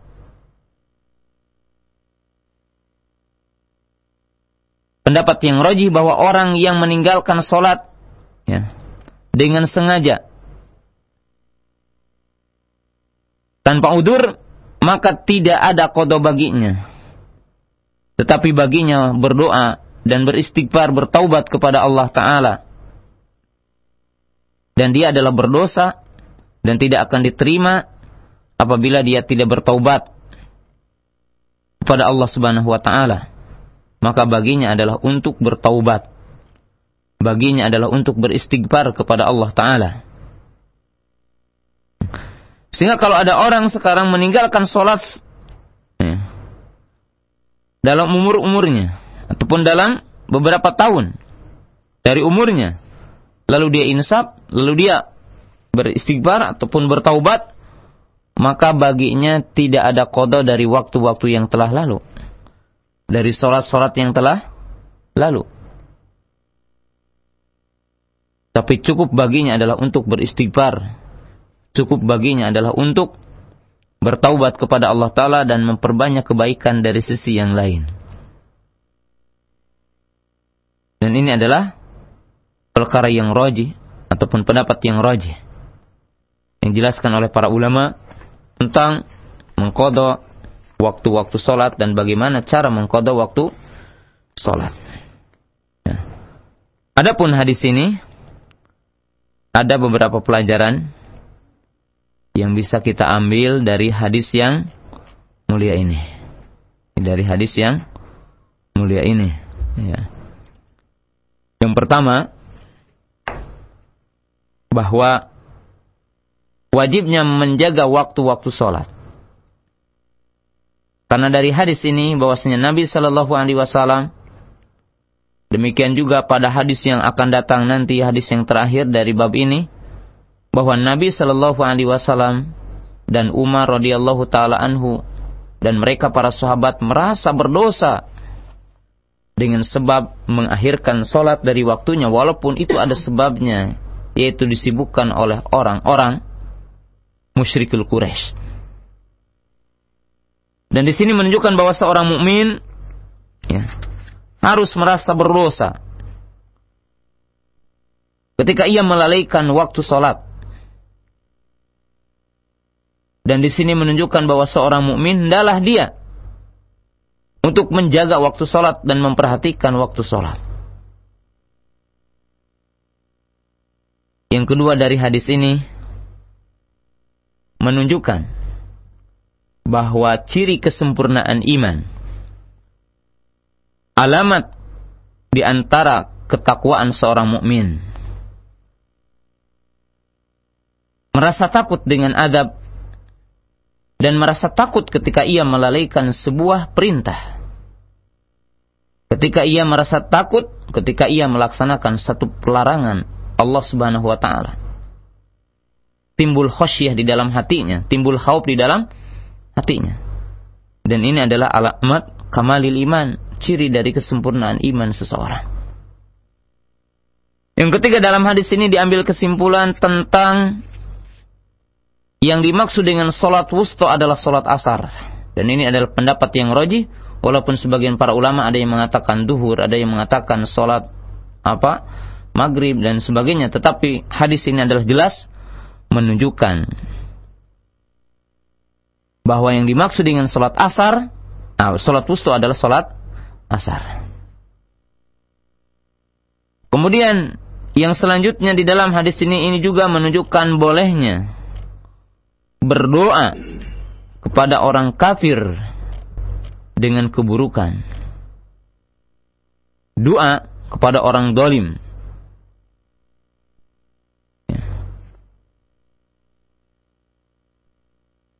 Agar ditimpakan kepada mereka azab, akan ditimpakan kepada mereka musibah. Sebagaimana Nabi SAW pernah melakukannya.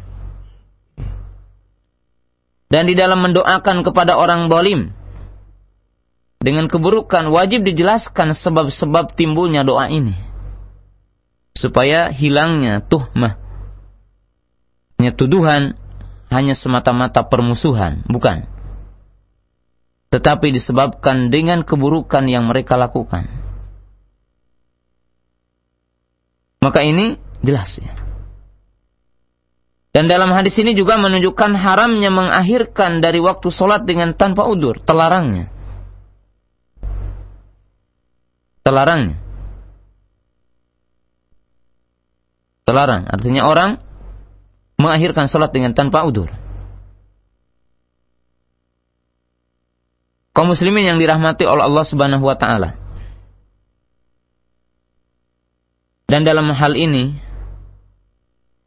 bahwasanya sholat apabila tertinggal berjamaah, maka juga ditunaikan dengan apa? Berjamaah. Sebagaimana Nabi Shallallahu Alaihi Wasallam dengan para sahabat. Ini diantara beberapa pelajaran yang bisa diambil dari hadis yang mulia ini. Ya, pelajaran yang bisa diambil dari hadis yang mulia ini. Dan waktu yang kita miliki adalah sangat pendek, habis untuk pertanyaan, dan tinggal kita memberikan buka tentang beberapa pertanyaan. Insyaallah kita akan buka kembali ataupun kita lanjutkan kembali dalam pertemuan yang akan datang insyaallah. Nah, ikhwatal Islam a'azinallahu iyyakum, pendengar raja dimanapun antum berada. Demikian tadi penjelasan yang sudah disampaikan oleh pemateri kita Ustaz Abu Qatadah hafizahullah taala mengenai mawaqitush shalah atau waktu-waktu salat, dan semoga apa yang telah beliau sampaikan dapat bermanfaat tentunya. Dan untuk lebih bermanfaat lagi pembahasan kita di hari ini, kita akan buka sesi tanya jawab bagi antum yang ingin bergabung. Silahkan bisa menghubungi kami di 8236543 untuk line telepon, atau di 0819896543 untuk pesan singkat. Dan kemana-mana kami akan kembali sesaat lagi insyaallah. أفلا يتدبرون القرآن ولو كان من عند غير الله لوجدوا فيه اختلافا كثيرا. رجاء راديو دعوة السنة والجماعة للذاكرين والذاكرات. القرآن ولقد يسرنا القرآن للذكر فهل من مدكر. فاقرؤوا ما تيسر من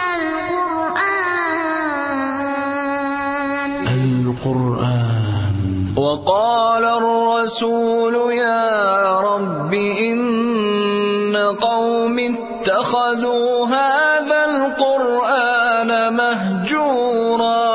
كلام الله. رجاء راديو دعوة السنة والجماعة. Assalamualaikum warahmatullahi wabarakatuh. Innalhamdulillah wassalatu wassalamu ala rasulillah nabiyina Muhammad wa ala alihi wa sahbihi ajma'in.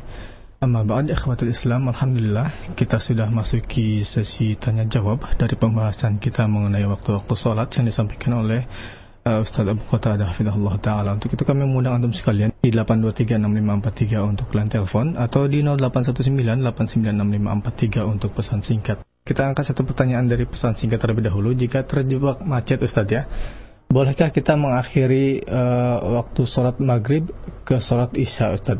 Mengingat sholat ketika sudah masuk maghrib, kita masih dalam keadaan macet. Insyaallah ya. Apabila memang seperti yang ditanyakan, maka ya, lebih afdal baginya adalah sholat untuk menjama dengan sholat isya ya. Masih dalam keadaan safar Ustaz. Iya. Saya pulang kerja sekitar pukul 4:30 sore Ustaz. Sampai di rumah sudah masuk waktu maghrib. Bolehkah saya menarik sholat maghrib ke sholat isya? Ya, tidak boleh, tidak boleh. Baginya tidak boleh. Tetap ya sholat maghrib ya pada waktunya ya. Jadi tetap harus dilaksanakan terlebih dahulu ya? Iya, terlebih dahulu. Baik.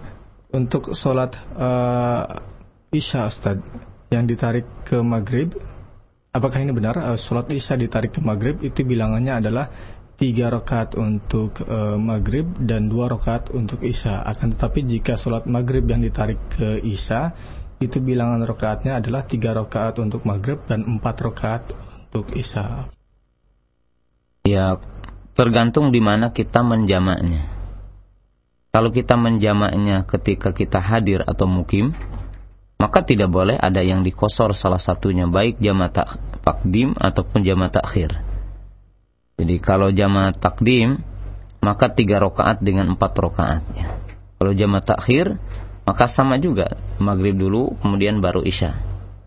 Jadi kalau kita itu berada dalam mukim, maka tidak boleh, walaupun kita tidak boleh mengkosor isyanya, walaupun kita dalam kategori jamak takdim, artinya dilakukan pada waktu maghrib ya, itu dinamakan jamak takdim. Dan apabila kita jamak takhir juga sama, 3 dengan 4. Tetapi kalau kita itu sedang musafir, maka sama saja jamak takdim ataupun jamak takhir, maka kita melakukannya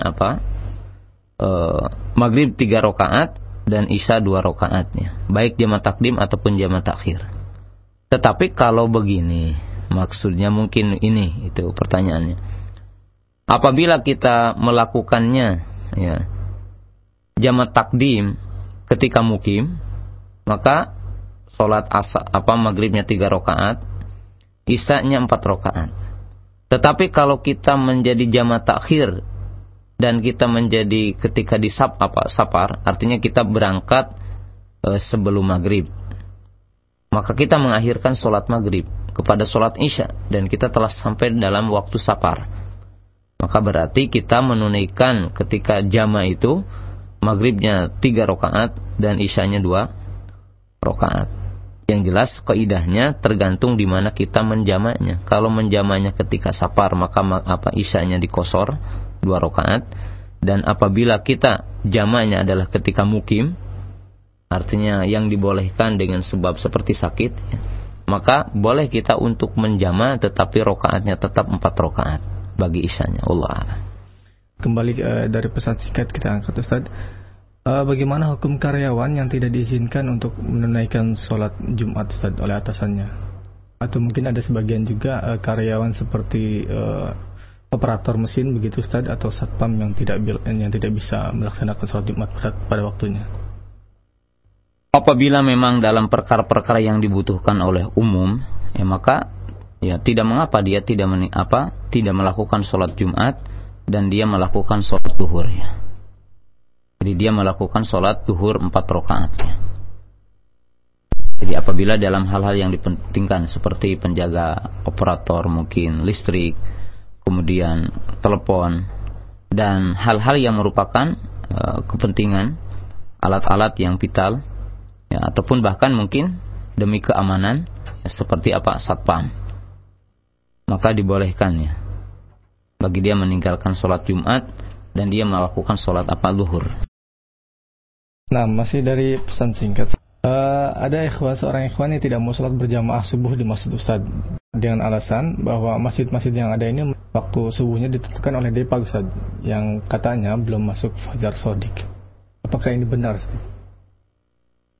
Ya, tidak benar ini. Artinya bahwa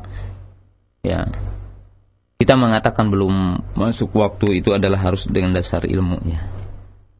Jadi seperti sekarang berkaitan dengan masalah waktu sholat, berkaitan dengan perpindahan kiblat dan sebagainya, Artinya ini harus diketahui dengan secara yakin, Jadi harus diketahui dengan secara yakin.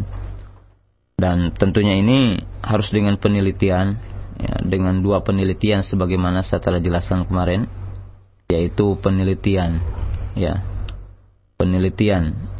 sisi yang pertama, yaitu dari sisi syar'i, apa yang dimaksud dengan fajar sodik, dan sisi yang kedua adalah penelitian dari sisi kenyataan pandangan mata ataupun yang dinamakan dengan ru'yah dari waktu-waktu sholat subuh itu.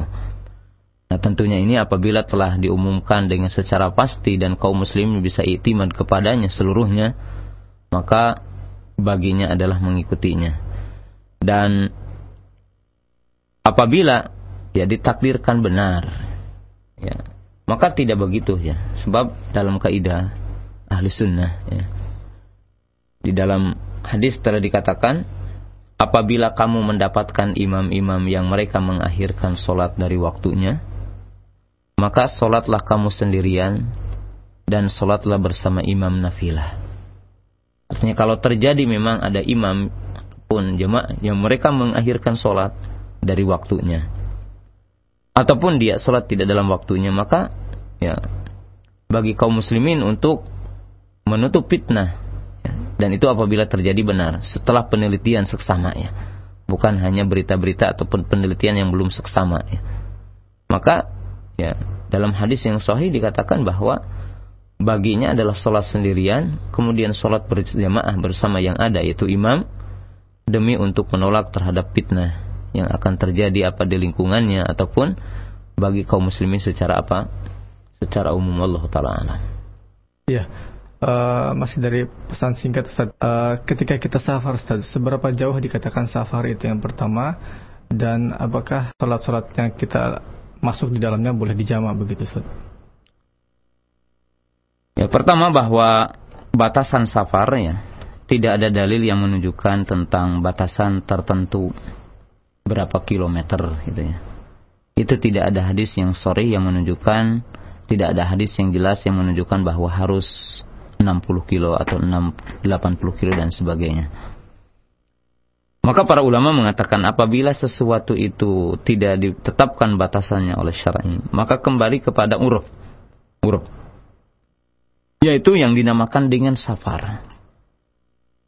Jadi ditinjau dari kebiasaan dan penamaan orang itu dinamakan dengan safar. Dan para ulama mengatakan bahwa bepergian, jadi orang itu pergi, ya tidak lepas dari 4 kategori. Yang pertama, as-safar fi masafatin ba'idah, ya, fi muddah tawilah. Jadi yang pertama, orang pergi dalam jarak yang jauh ya, dan waktu yang lama. Maka ini tidak diragukan lagi, itu safar. Seperti orang pergi umpamanya ke Surabaya, pergi ke Jogja atau sejenisnya, dan dia lama di sananya 10 hari, 5 hari dan sebagainya. Maka itu dinamakan safar, tidak ragu lagi. Yang kedua, masafah tawilah, yakni ba'idah, muddah qasirah. Artinya orang pergi dengan jarak yang jauh, waktu yang sedikit. Ya, mungkin saja orang pergi ke Singapura sekedar 3 jam atau 5 jam di sana. Lalu dia pulang. Maka ini pun tidak diragukan lagi adalah apa? Safar. Yang kedua adalah masafah, yaitu masafah yang dia itu artinya qoribah, kemudian muddah qasirah, yaitu jarak yang pendek ataupun jarak yang dekat dan waktu yang sebentar. Maka ini tiada ragu lagi bahwasanya ini adalah bukan apa? Bukan safar. Jadi bukan safar. Adapun yang keempat, yaitu muddah tawilah fi masafatin qasirah, yaitu perginya lama tetapi dekat. Mungkin saja dari sini ya ke Cibubur, dari ini Cilengsi, ataupun dari Roja ini ke Cibubur umpamanya. Itu kan dekat ya. Maka itu adalah, tetapi dia di sana seminggu ataupun 2 minggu, maka dia safar atau tidak? Maka ini agak sulit ya untuk menentukannya. Nah, para ulama mengatakan, maka untuk menentukan apakah itu safar atau bukan, kalau yang tadi agak sulit untuk beristihad dan menetapkannya, maka kembalikan kepada 2 perkara. Perkara yang pertama adalah al-yaqin, di mana Nabi SAW mengatakan al-yaqinu la yuzalu bisyak. Ataupun dalam sabda Nabi SAW, maaf karena ini kaidah, di mana Nabi SAW mengatakan da ma yurubuka ila ma la yurubuka. Artinya tinggalkan yang kamu ragu kepada yang tidak ragu. Kaidah usul mengatakan al-yaqinu la yuzalu bisyak, bahwa keraguan, keyakinan tidak bisa dikalahkan oleh keraguan. Artinya keyakinan hati kita. Yang kedua adalah an-niyah. Jadi apabila bergabung 2 perkara, yang pertama adalah niat kita pergi itu adalah safar, ya. Dan yang kedua keyakinan bahwa kita telah menganggap safar, maka berarti kita tinggal mengqasar salat itu. Mengqasar salat itu dan dihitung dengan apa? Dengan qasar. Dan dihitung dengan safar sehingga kita boleh untuk mengqasar. Adapun tentang menjamak salat ketika safar, maka sesungguhnya tidak mesti bahwa kita itu mengqasar salat mesti menjamak salat. Sebagaimana tatkala kita menjamak salat harus mengqasar salat. Di mana qasar dan jamak bukan perkara atau bukan 2 perkara yang mutalaziman, artinya yang senantiasa harus bersatu, tidak. Mungkin kita menjamak, tidak mengqasar, seperti kita mukim lalu sakit, maka kita boleh untuk menjamak, tetapi tidak boleh mengqasar. Dan dimungkinkan kita bepergian dan safar tidak mengqasar, seperti kita safar tetapi kita punya waktu-waktu untuk sholat pada waktunya, sehingga tidak perlu untuk diqasar. Maka ya kita jelas ya, ambil hadis yang umum, Abdulus sholati as-sholatu abdulul a'mali as-sholatu ala waktiha. Amal yang paling afdal adalah sholat pada waktunya. Maka apabila kita bepergian dan tidak merasa berat untuk sholat dalam setiap waktu, maka tunaikanlah sholat dalam setiap waktu, tidak mesti dijamak, karena sholat yang paling afdal adalah sholat yang ditunaikan pada waktunya. Wallahu a'lam. Nah, Ustaz, kembali kita angkat dari pesan singkat ini mengenai pedagang, Ustaz ya. Yang kadang-kadang kalau pedagang itu kan ada musim-musim ramainya begitu, Ustaz ya. Yeah. Apakah kita boleh mengulurkan waktu sholat, Ustaz? Tidak boleh. Begitu ya. Atau mungkin boleh. Ketika kita mempunyai karyawan, kita bergantian atau bagaimana begitu, Ustaz? Keluar dari waktu sholat ataupun mengakhirkan waktu sholat. Begitu, Ustaz ya. Tidak sholat berjamaah maksudnya atau apa? Iya, kita tidak tertinggal sholat berjamaah karena keadaan di toko itu sangat ramai begitu, Ustaz. Kan apabila kita tinggalkan, khawatir ada kejadian mencuri atau semacamnya begitu, Ustaz. Ya, ditutup aja tokonya. Begitu ya. Kembali dari pesan singkat dari Ukhti Khanifah di Depok, bagaimana jika seseorang koma selama berbulan-bulan, Ustaz, lalu akhirnya sadar, apakah ia juga harus mengqadha salatnya atau harus bagaimana, Ustaz? Ya, tidak wajib mengqadha baginya, sebab ya orang yang pingsan ataupun orang itu tidak tertaklif dengan salatnya. Nah, masih ada pesan singkat. Dahulu saya pernah ketiduran sebelum maghrib. Kemudian ketika terbangun sudah malam dan saya langsung sholat isya, Ustaz. Tapi saya lupa untuk melakukan sholat maghrib. Kemudian apa yang harus dilakukan sekarang? Apakah harus tetap membayar sholat maghrib yang saya tinggalkan atau bagaimana, Ustaz? Ya, kalau ingat sholat kapanpun dilakukan Allah. Ketika ingat ya, fasolatuha inda dzikriha. Maka sholatnya ketika ia ingat. Ya, tidak ada alasan untuk itu, Ustaz. Walaupun sudah lama waktunya begitu, Ustaz. Ya. Nah, Ustaz, kita angkat kembali dari pesan singkat. Kita angkat pertanyaan berikutnya. Ustaz, bagaimana waktu sholat zuhur yang sesuai dengan sunnah, Ustaz? Apakah benar harus menunggu matahari agak redup begitu, Ustaz? Ada itu dalilnya bahwa waktu sholat duhur adalah min zawali syamsi ila ayakuna dilu rajuli mislahu. Bahwa waktu sholat duhur itu mulai dari tergelincirnya matahari, yaitu condongnya matahari ke arah barat ya, dari pertengahan langit sampai bayang-bayang sama panjangnya ya. Hanya saja sholat duhur ini sebagaimana setelah sampaikan afdalnya adalah disegerakan, sebab dalam hadis wa kana nabiyyu sallallahu alaihi wasallam yusolli dhuhra bil hajirah, artinya bahwasanya Rasulullah sallallahu alaihi wasallam sholat duhur ketika, artinya hajirah itu ya ketika, artinya nampak panasnya, dan ketika matahari telah condong ke arah barat ya, sampai bayang-bayang sama panjangnya. Tetapi terkadang disunnahkan mengakhirkannya ketika kondisi cuaca sangat panas ya, di mana dikatakan di dalam hadis yang sahih, idza ishtadal harru fa abridu bis salat fa inna shiddatal harri min fayhi jahannam. Hadis Bukhari, hadis Abu Hurairah diriwayatkan oleh Bukhari dan Muslim, di mana Nabi sallallahu alaihi wasallam menyatakan, apabila cuaca panas maka akhirkanlah sholat duhur sampai kondisi agak redup, ataupun ya tadi agak redup ya, seperti yang ditanyakan. Ini dalam kondisi apabila cuaca sangat panas, karena sesungguhnya cuaca panas ataupun hembusan panas ini adalah merupakan hembusan dari api neraka, dan tujuannya adalah untuk menjadikan sholat kita adalah khusyuk. Jadi untuk menjadikan sholat kita adalah khusyuk. Jadi lebih khusyuk. Nah itu maknanya. Tetapi kalau tidak ada alasan, tidak ada udzur yang tadi, maka afdhalnya adalah di awal waktu. Wallahu a'lam. Dari pesan singkat, pada saat zuhur saya bersih dari haid, Ustaz. Tapi pada saat itu keadaannya tidak memungkinkan saya untuk mandi karena saya sedang berada di kantor begitu. Kemudian setelah asar saya baru sempat mandi. Apakah saya harus tetap melakukan sholat zuhur yang ketika waktu itu sudah bersih haid? Allah alam yang akhwat baginya, bahwa baginya adalah menunaikan sholat duhur dijama dengan sholat asar baginya.